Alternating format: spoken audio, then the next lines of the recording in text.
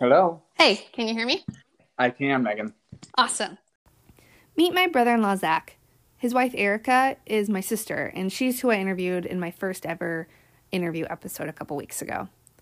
Well, recently I've been hearing a lot about these forest fires and wildfires that are happening up in Oregon and California.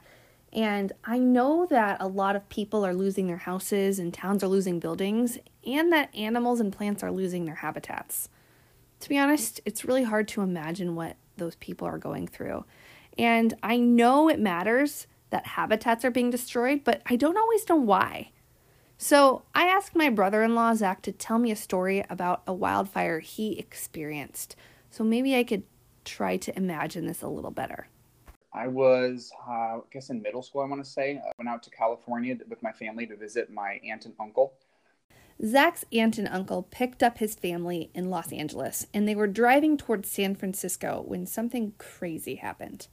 We were driving along the highway through like a really hilly, beautiful part of California. There weren't many trees, not really forested, but lots of brush and bushes and natural grasses and stuff. But there had been a drought, I guess, or it had been really dry and not much rain for a long time. It was like 106 degrees that day.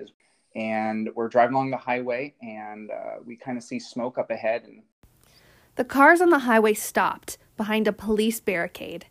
Zach looked around and saw fire trucks, policemen, and helicopters. the cop on a loudspeaker tells everybody that there's a grass fire, an out-of-control fire up ahead, and they're trying to battle it and get it under control, and it's getting close to the highway. And so the helicopters were dropping water out of the sky, and the fire trucks were on the side of the road where the cars had stopped up ahead. And pretty soon we see the fires coming over the hills, and it's moving fast. I mean, I was very impressed. And as a younger kid at the time, I remember being very, very actually like scared in the moment, seeing just how fast the fire was moving across these hills and coming fairly close towards us and definitely moving in our direction. Wildfires move really fast. In forests, they can move about 6 to 7 miles an hour, and in grasslands, like where Zach was, they can move 14 miles an hour. All of a sudden, the police officer on the loudspeaker says, "Everybody turn your cars on, buckle your seatbelts, we're all going. As soon as the car in front of you goes, you need to follow them as close as you can. We all have to get out of here right now." Zach's family ended up having to drive straight through the fire. Flames were on both sides of the road, and though it wasn't the strongest or hottest part of the fire, it was still pretty scary. There was plenty of smoke in the air, obviously, and I don't remember how long it took us to get through that part of the fire. I think only a minute or two. But my aunt in the car, she had COPD, so that added another layer of just kind of fear and uncertainty as we were driving through it.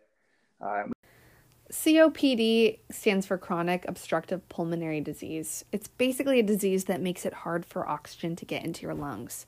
Things like smoke and wildfires can make it really hard for people with COPD or other diseases to breathe.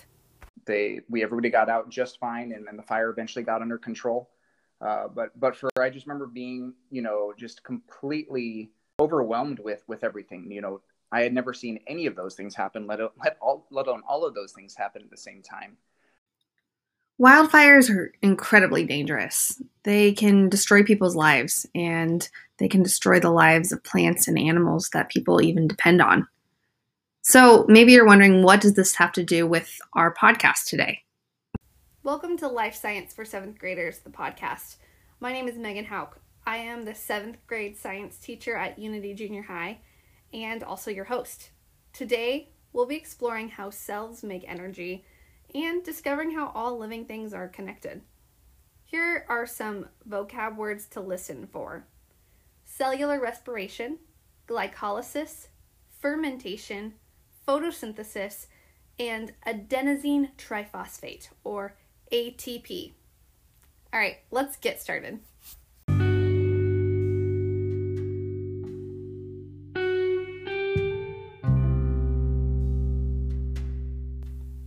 In previous episodes, I've mentioned the 6 characteristics of life and something called cell theory.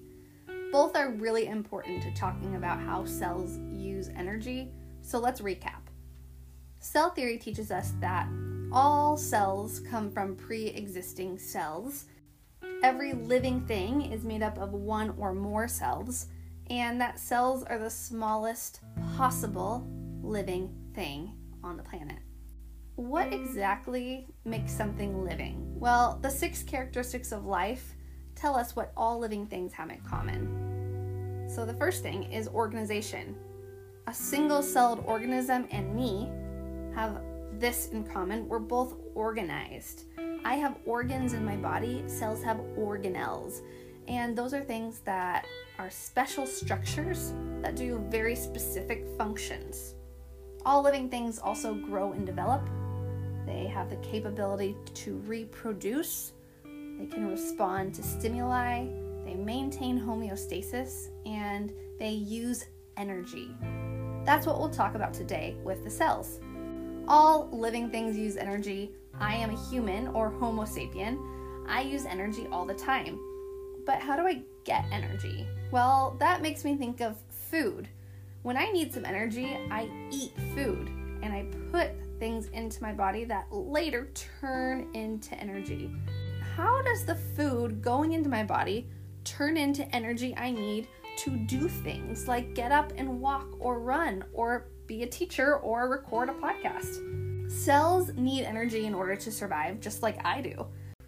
Cells need the energy that I take into my body as food in order to perform all the tasks they need to perform. The process of taking in food and changing it into energy in cells is called cellular respiration. The technical definition of cellular respiration is a series of chemical reactions that convert the energy in food molecules into usable energy called adenosine triphosphate, or ATP. I'll call this fuel or energy ATP for the rest of the podcast. Okay, so respiration takes food and makes it into fuel. Cellular respiration actually has 2 steps. The first has a fancy name, glycolysis. Do you remember that word glucose? We've talked about it before. Basically, glucose is sugar that our body uses, and it's the main meal of a cell. Glycolysis is the process where the cell takes glucose and breaks it down into tinier molecules. It takes a little bit of fuel, or ATP, for the cell to digest its delicious meal of glucose, but the process produces a little fuel as well. But the main fuel, or ATP, is produced in step 2. This step doesn't really have a name, but it takes place in the powerhouse of the cell. Do you remember the name of that organelle? It's mitochondria. These organelles are called the powerhouse because they take those tiny molecules that used to be glucose and they mix them together with some oxygen, and voila, the mitochondria has created a lot of energy. It's like a factory. They produce ATP and they have some leftover waste, water, and carbon dioxide. The cells use the fuel and throw out the water and CO2. Okay, so that's one way a cell can convert food into energy. Did you notice one thing that mitochondria needs to mix with that sugar in order to make ATP? It needs oxygen. Well, sometimes we have enough oxygen to go through that process, but other times oxygen in our bodies is scarce. Think about after you exercise. Are you ever really out of breath? When I run, my body makes me rest, and sometimes I have to breathe heavily or I pant in order to get enough oxygen back into my body. But my cells have to keep going while I am catching my breath. So they have another way to make energy, even when I'm out of oxygen. It's called fermentation. Without oxygen, the glucose, or the food that my cell has and that mitochondria usually sucks up, it keeps floating around in the cytoplasm of my cells. The cytoplasm itself starts to make ATP. It's not very good at it, at least not compared to mitochondria, and it creates this waste called lactic acid.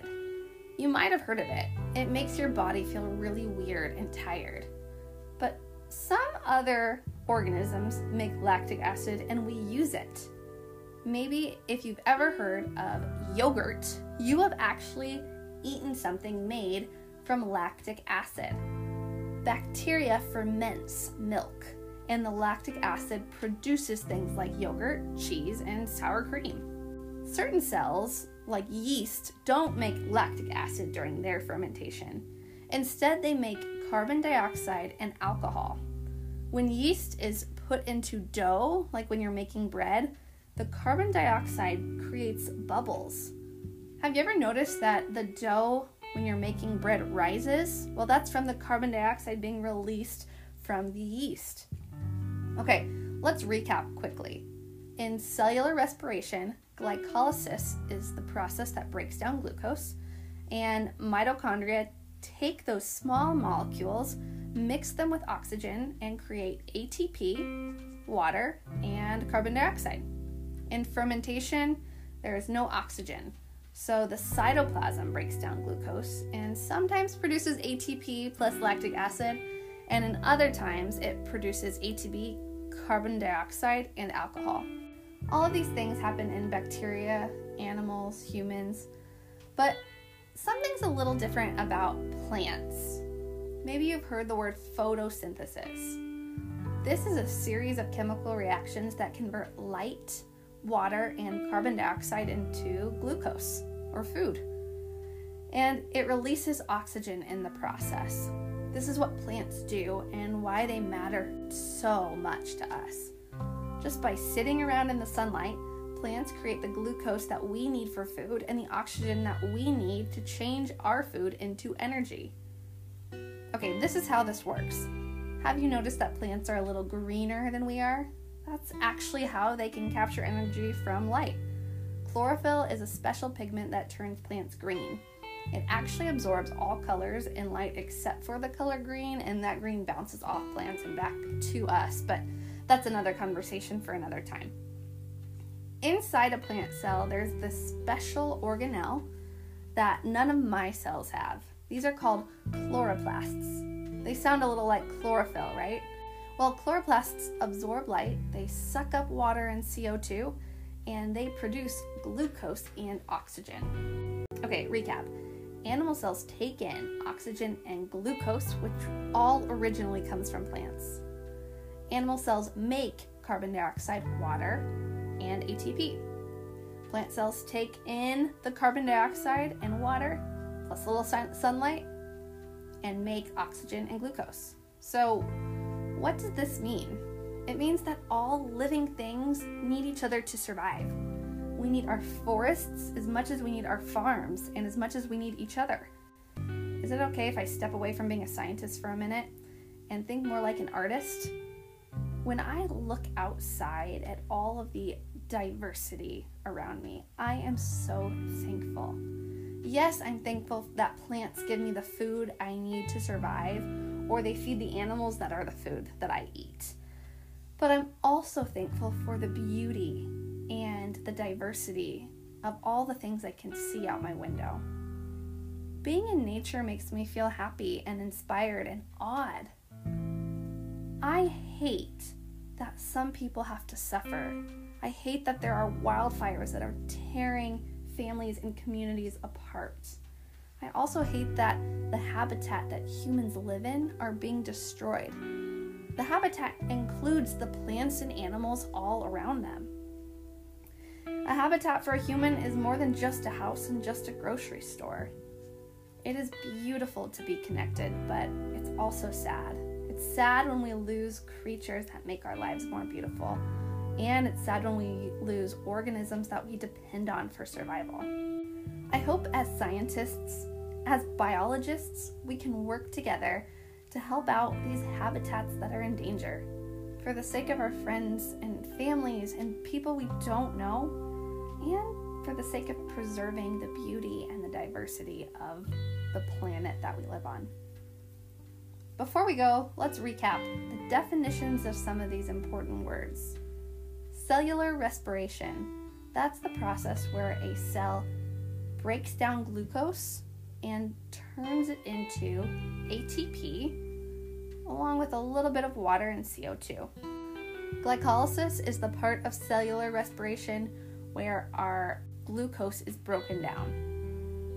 Fermentation is when your cells don't have oxygen, so they produce ATP in the cytoplasm along with some lactic acid.